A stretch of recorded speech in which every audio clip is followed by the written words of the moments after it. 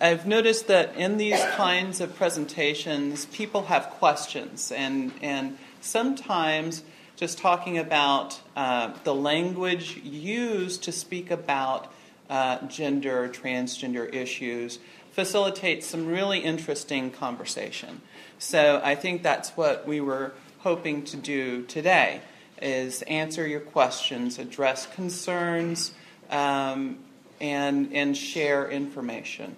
I think that what we wanted to do first was to talk about terminology. Some of you have this. I'm blown away by how many people are here. We were kind of thinking 50 people, that would be a lot. And we had 50 handouts, and they're all gone. So some of you do not have those handouts. So if you don't have those handouts, I think that there's some cards. Sandy can send you the handout, and it has lots of really interesting information, some terminology, best practices, those kinds of things. And most importantly, probably, is some information about what the trans population the trans population in general faces, some of the issues the folks that you might encounter are dealing with. So it's important information, and it's worth reading. So I guess what we could do is go over terminology and talk about that for a little bit, move into what trans folk might be dealing with. I've worked with Sandy before, though I think this is the first time we've presented together. Yes. Yeah. So we can talk about some of those issues, what I've seen, what she's seen, clinical issues, those kinds of things. And then we can move into kind of talking about what's going on, what you've seen, your questions and concerns.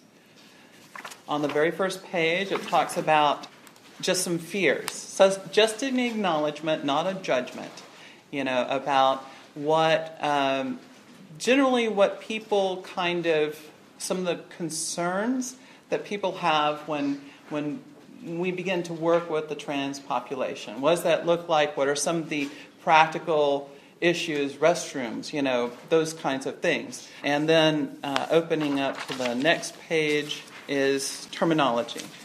And the first thing there is gender.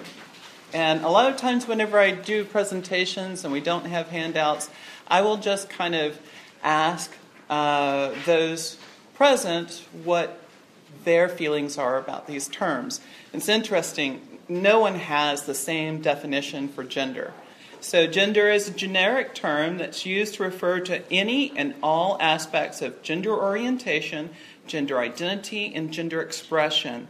Gender orientation refers to one's subjective experience of one's physical sex. That is, your own private experience of your body, your sexed body. Gender identity refers to one's subjective experience of a cultural sex.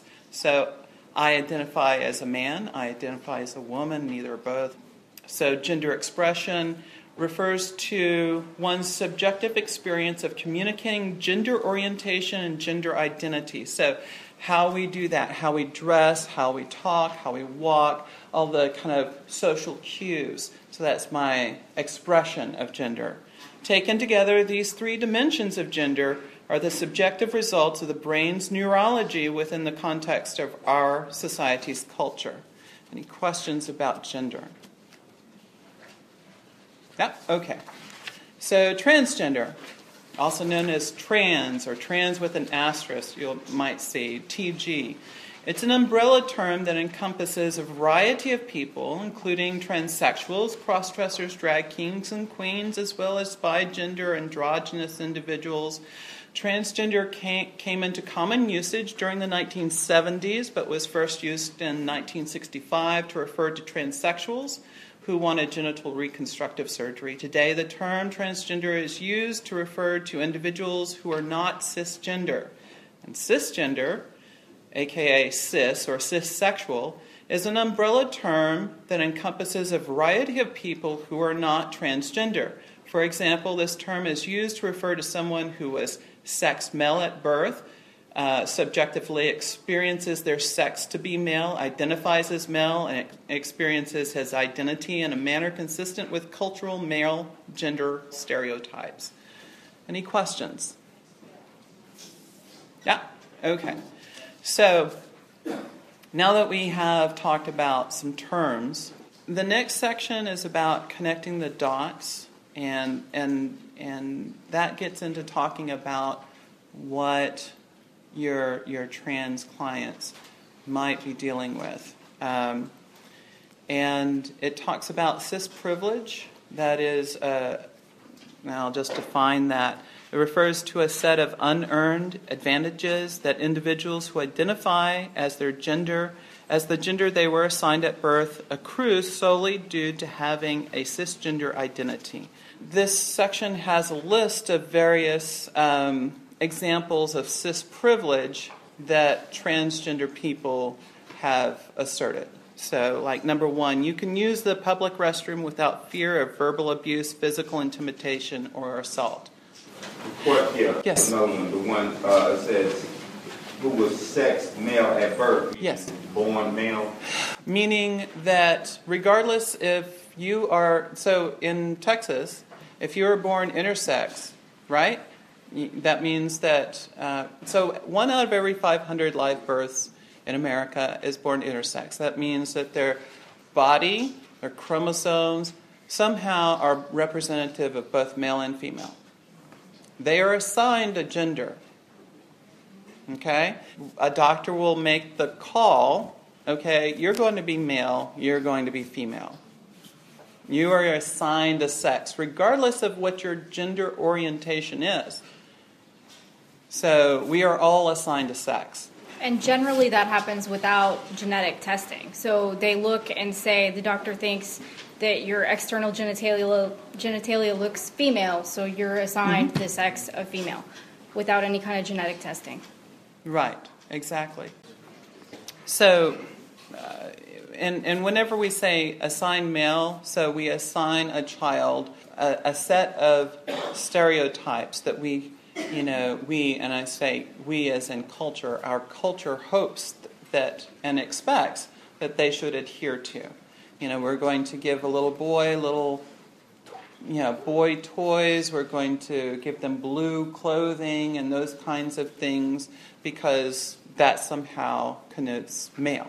We're going to assign that to them. We're going to acculturate them in those expectations. So when we talk about assigning male and assigning female at birth, that's what we're talking about. And that's a very good question. So my next question would be, if they're an adult and have both, they're called what? So hermaphrodite is an older term that's fallen out of use. Back in around 1940, the term that was, here in America at least, that came into common usage within the medical community was intersex. And within the community of intersex individuals, intersex is the preferred term. I have a question. Yes. So on cis privilege, you're talking about those privileges that are inherent, meaning cis privileges of being a female, cis privilege of being a male. And then what happens is the cisgenderism happens because it's going against that privilege of being male or being considered female, and then there comes that dichotomy of this crazy. Exactly. And let me give you some real-world examples that I've personally seen, and this is kind of historically. So if you are a trans person and you're working at a job, it has been historically perfectly legal for your employer to come up to you and say, look, I just found out you're one of those freaks. We don't like your kind here. You're fired. Perfectly fine, perfectly legal. Let's say that that employer was a real ass and decided to call your landlord and let them know that they have someone like that living there. It would be perfectly fine, perfectly legal for that landlord to go knock on your door and say, look, we didn't know you were one of those kind of people. We don't like that here in this kind of neighborhood. Get out. Now that you're homeless, it's been perfectly legal, perfectly fine for lots, in fact all, historically, homeless shelters to go, we don't like your kind here either.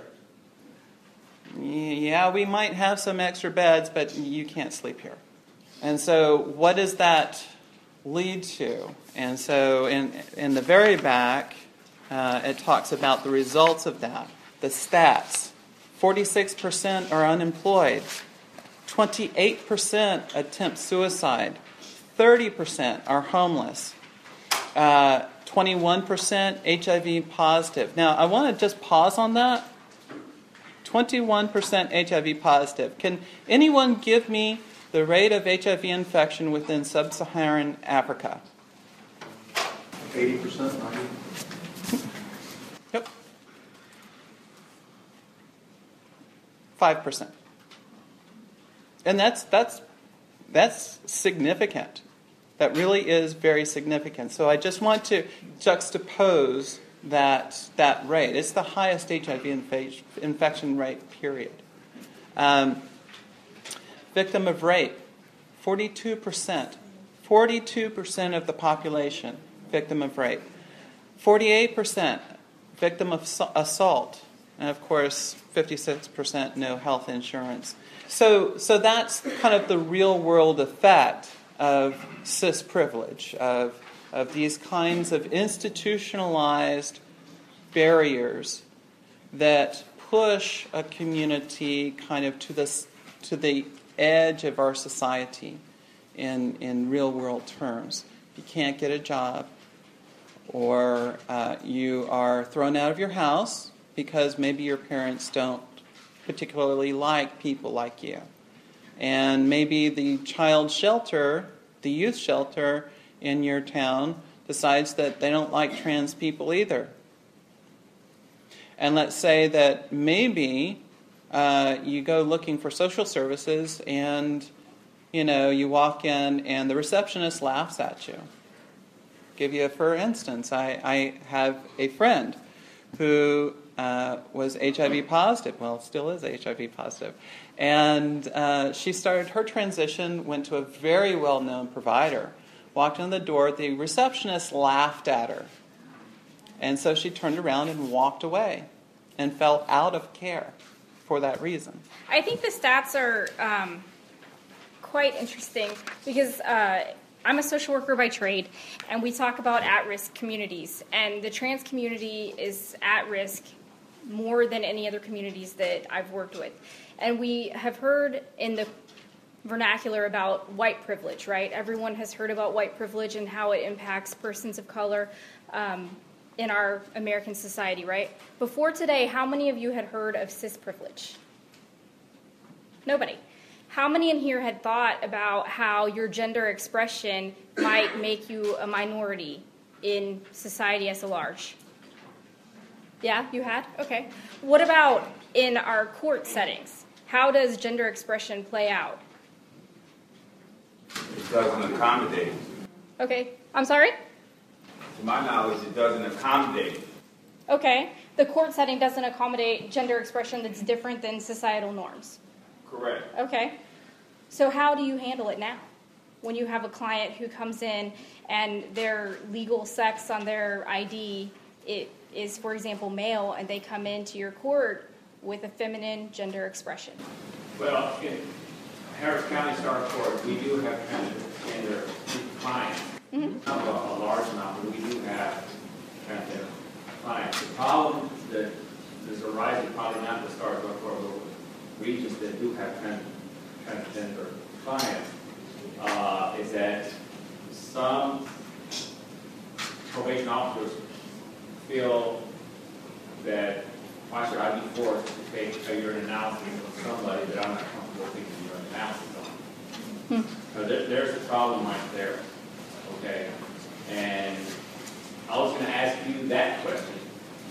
If y'all conduct UAs, how do you all handle that? Well, in our setting, we're a treatment provider, but the only drug testing we do is cheek swabs. So I would never be supervising anybody in the restroom setting. So I can't personally speak to that. Yes, sir? Yeah, I mean, it's even more simple than that. In that, in the problem-solving courts, it's supposed to be a team approach. And when we're talking about it in a team setting, and you can't even agree whether you're going to call them by their female name or their male name, that creates a lot of confusion right there. Mm-hmm. So how do you address that? Absolutely. And there was one of the clients in my program now is a trans client, and she is on a docket in Star Court.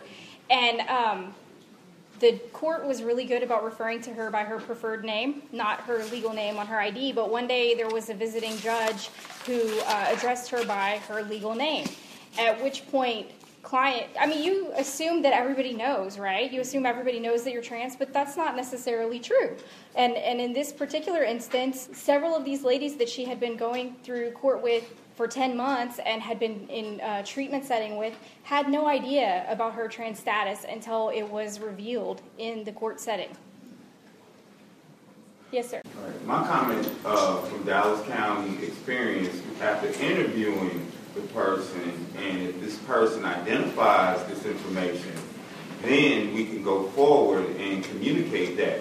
But then, you have so many spectrums of a person being themselves okay with it and not. Because even with your statistics, there's X amount who probably aren't being, expressing themselves. Mm-hmm. So therefore, when I said it doesn't accommodate, I guess I was thinking perhaps the lockup stage, but in a problem-solving court, after interviewing the person, then we could take it to the next level and staff it as a team and come up with a decision. Mm-hmm. So I was kind of looking for answers from you guys from a panel situation in terms of where it's going. Where is it heading in terms of what you guys, or individuals would like to have provided from us as professionals? Okay. So in this packet, there's a statement from the American Psychiatric Association, which also references the American Medical Association, some do's and don'ts from the U.S. Department of Health and Human Services, some best practices, and also helpful. There's a section that says trans sensitivity model. You can kind of look at this and get a sense of where you are on that spectrum of being anti-trans to trans-affirming, and kind of see what specific steps you might be able to take towards that. Does that answer your question at all? Somewhat. I was, just like you said, the terminology, that was new for me. And, what in our system, being that it's the correctional system, it's probably the hardest, edge-wise, in terms of dealing with that. And so, the population that you deal with ongoing, what do you see that might be needed that could educate us in working with them? I think the criminal justice system is a challenging setting for working with trans clients, but it is by no means the only setting in which trans clients face barriers that other clients don't face. Substance abuse treatment, when you're looking for inpatient beds, how many of you have tried to find an inpatient bed for a transgender client? Okay, no, because we would assign them, we would utilize the gender in which they were assigned at birth. Okay, so you're seeking a male bed for someone who on their state ID they're male, right, but their gender identity and their gender expression is not male. Absolutely. So can you imagine how we're putting clients into a clinical setting where we're asking them to be completely honest about everything that's ever happened to them, about everything they've ever done, so that they can move past the trauma that they've experienced and start healing and start recovering, right? But if I was assigned a male sex at birth and I am still biologically male, even though I'm taking my hormones and I've transitioned, and you take me, Sandy, and you put me in a male treatment facility, how do you think that's going to work for me? Right? It's not. I mean, if my legal name is Steve, they're going to expect me to dress like Steve and talk like Steve and share from Steve's history, right? And that's not beneficial for me. It's really not. Yes, ma'am. So just using that and based on this, this box this cookie cutter kind of thing that we have to work out of, are there services available that we're not aware of that would be there specifically for that, for juveniles specific Right. is what I'm searching for? Well, there are outpatient treatment centers that are better than others. As far as inpatient treatment, in the state of Texas, there's really not any inpatient treatment facility that I'm aware of that specializes in treating trans clients. And you can tell your story. In fact, I think it was a few years ago, we did this survey of inpatient drug treatment. In fact, Fred helped us with this. We had a group of people. This was kind of a secret shopper kind of thing. We had two groups of people. One had a role as a client who was ready to get into service, and every other barrier, insurance, everything, that was all part of their personal history. They could pay for it. They had the time off work. Everything was great, but they were trans. To see if they could find any place that would take them. And then we had a group of people who were case managers who were calling about a trans client. And neither group could find any place that would take a trans client. And the deal is, and I think that this is a function of cis privilege, but there's this model that, look, all our clients, they're going to have issues with it. And we don't want to cause trauma for people, other people. We don't want to cause disruption, So we're going to ask this person to be considerate of everyone's needs and just deal the best they can. We're going to support them in that. Now, in what other context would that be okay? Would that be okay if there was a group full of white people and a black person came in? These white people, well, they had a problem with this person. They just felt really uncomfortable. Would that be okay? No, it's not. So, and again, kind of going back to the Health and Human Services do's and don'ts. Again, I really encourage you, if you don't have this, please write Sandy and get it. It's helpful. And there's nothing, each agency is unique, and each one of your situations, I would dare say, is going to be a bit unique. There's no one size fits all, and there's nothing that I can give you specifically like, this is the one thing you should always do for everyone, period. It's not going to always be like that. Yes? What about a website or something that we could go to that would have maybe community-based, region-oriented or something like that, but community-based resources that are available to people who are identified or who identify in that way? That would be us. So if your agency or you have an issue with a client or you need help in some way, you can always reach out to the Transgender Center. The website is tgctr.org. I don't know if I put contact information. In the Houston area, the Ryan White Planning Council puts out the Blue Book, which is HIV/AIDS resource guide, but not all of the resources in the book are exclusively for HIV positive persons. So it's a good place to start because a lot of the agencies in that guide are more familiar with working with the GLBT community. And plug Houston Area Community Services is in that guide, and we have quite a bit of experience working with the trans community and with other minority populations. And we've been involved with the STAR Court program for the last 3 years, doing a SAMHSA-funded project, which you can learn more about on Friday, another plug.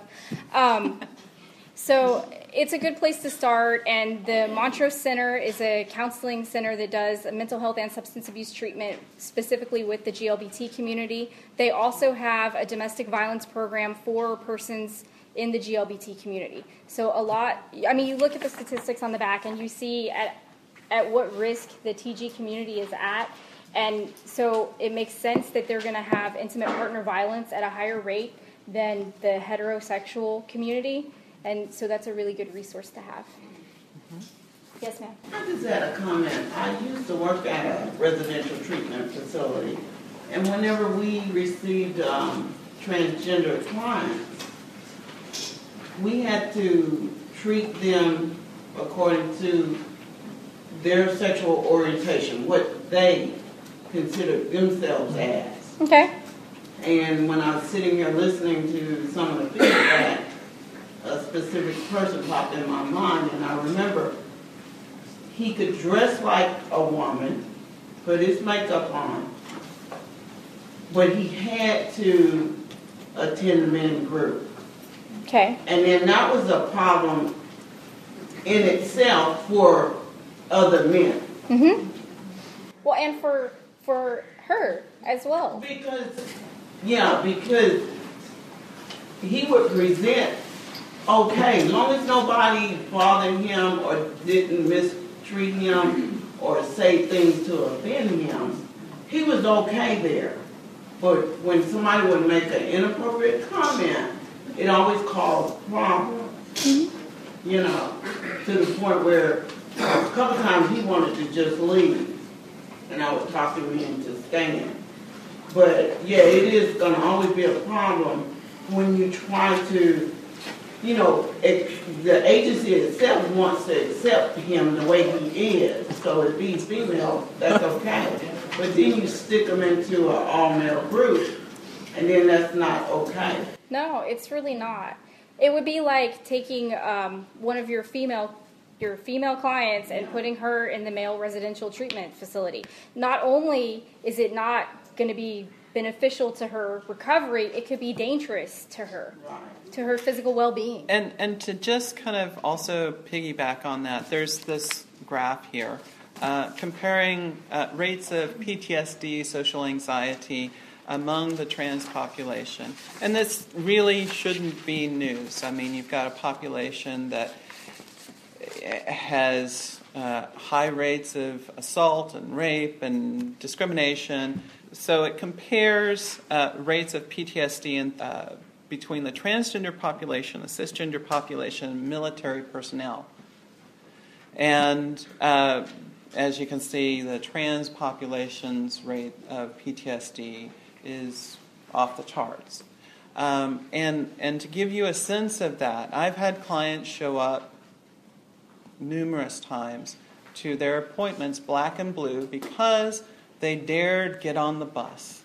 I've known numerous trans people who were murdered, and I've known numerous individuals who wound up taking their own life.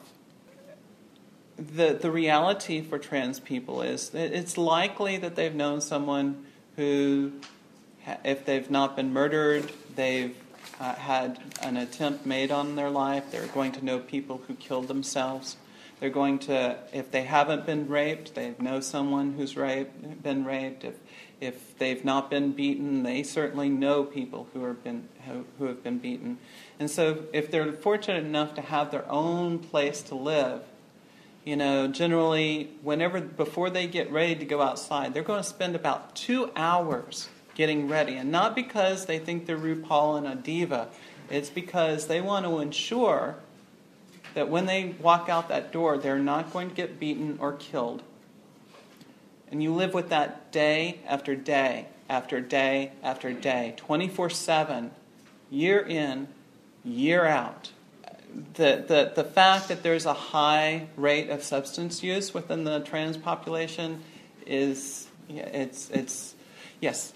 Earlier you mentioned that it's fine and it's legally right, for people to get taken out of a position, to be taken out of, Sure. the home. Is there anything that's being done legally? So since the 90s, there's been a law called the Employment Non-Discrimination Act that's been, they've tried to get it passed through Congress since the 90s, and it never passes. Right now, there's some pressure upon Obama to pass a executive order, INDA, that would affect contractors, U.S. contractors, and federal employees, that would ban discrimination based on sexual orientation gender identity and expression, which would ban those kinds of things. HUD recently, within this last year, changed their non-discrimination policy to explicitly state that you can't, if you're HUD funded, that you can't discriminate against trans people. And that's very, very new. A lot of the folks who provide homeless services are not HUD funded. They're faith-based organizations. Oh, yes. Yes. Kind of piggyback off that question, since there's SAMHSA and dishes, research and all that, how come it hasn't transferred over to, like HUD? They said it's a limited funding for a lot of things, but it seems to be like a really big problem for this population. And yes. Nothing's really going on to rectify it. And it's also a political hot potato. So, yeah. How has the psychiatric community changed in their attitude towards the trans population? At one time, the DSM-4 classified it as a mental illness, and I know that there are some changes that are occurring. Could you respond on that? And Beautiful question. Beautiful question. So it used to be the DSM said that homosexuality was a mental disorder.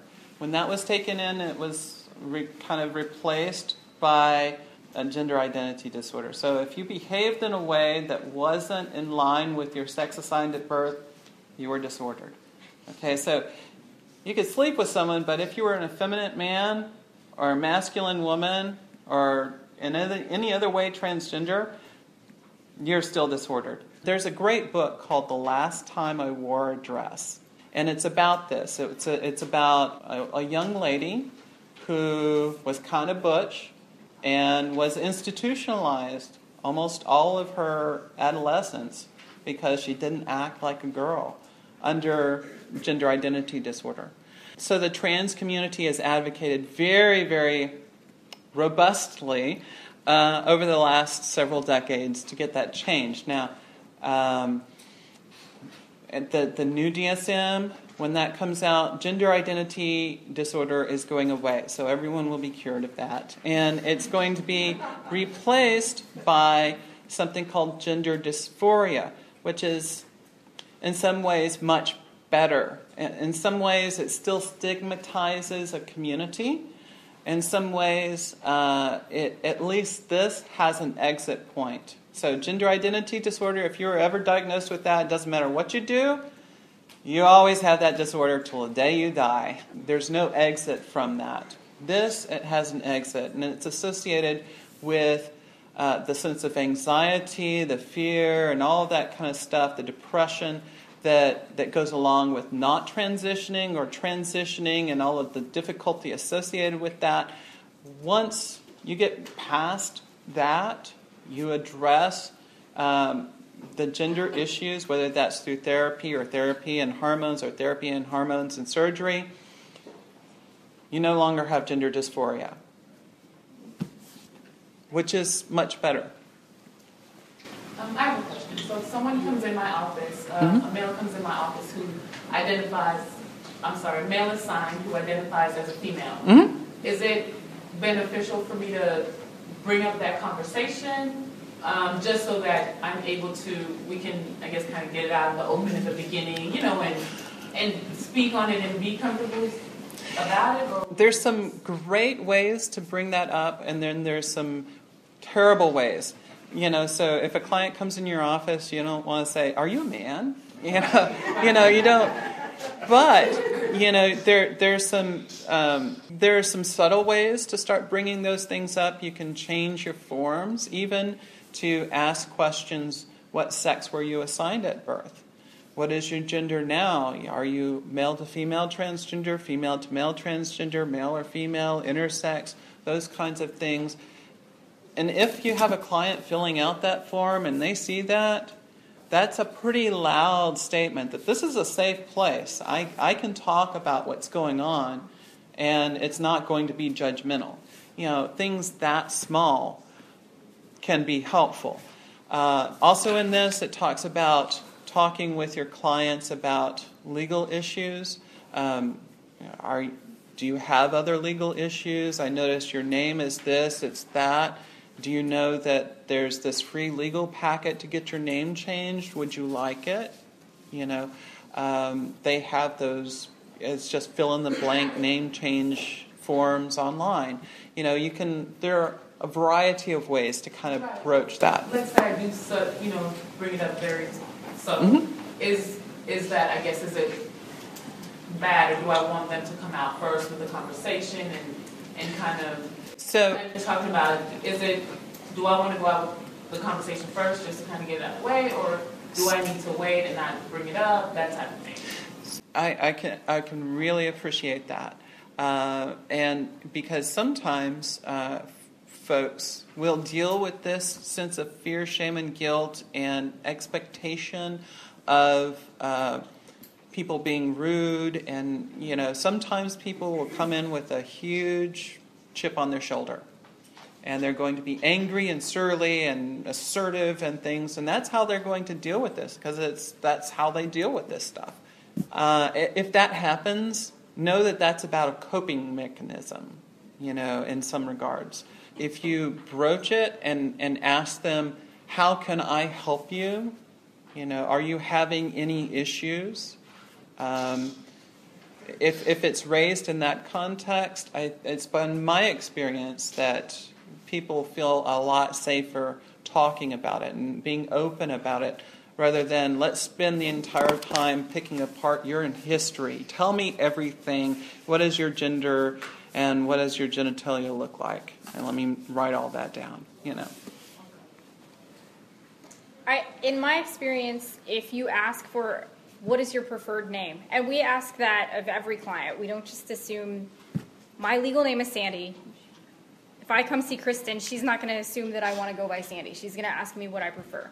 And I do the same thing for pronouns. Like, would you prefer for me to refer to you as he or she? And then I do the best in my ability to make sure that I always refer to them with the correct pronoun. And if pronouns become an issue, like if you just can't wrap your head around it and you just can't get it right, then just call them by their name, their preferred name. And it sounds silly to say Sandy and then 5 seconds later say Sandy, but it's so much better than using the wrong pronoun and upsetting that person and making them feel like you don't value who they are. Is there an assessment tool that we can utilize as training providers for the transsexual or transgender community that you know of? Yes. In fact, Eli Coleman, Dr. Eli Coleman, had come up with a survey tool and is located in a SAMHSA guide that they came up with like a decade ago for working with the GLBT community. And you can download, I think that the CDC's website has that guide from SAMHSA on their website. And that tool, it's a form, is in that guide. Other questions? I actually have one. When you're talking about the name change, you can go like online, there's a form you can print out. I mean, because we're dealing with a juvenile situation here. They have to have the parents. Sure, yes. Yeah. Mm-hmm.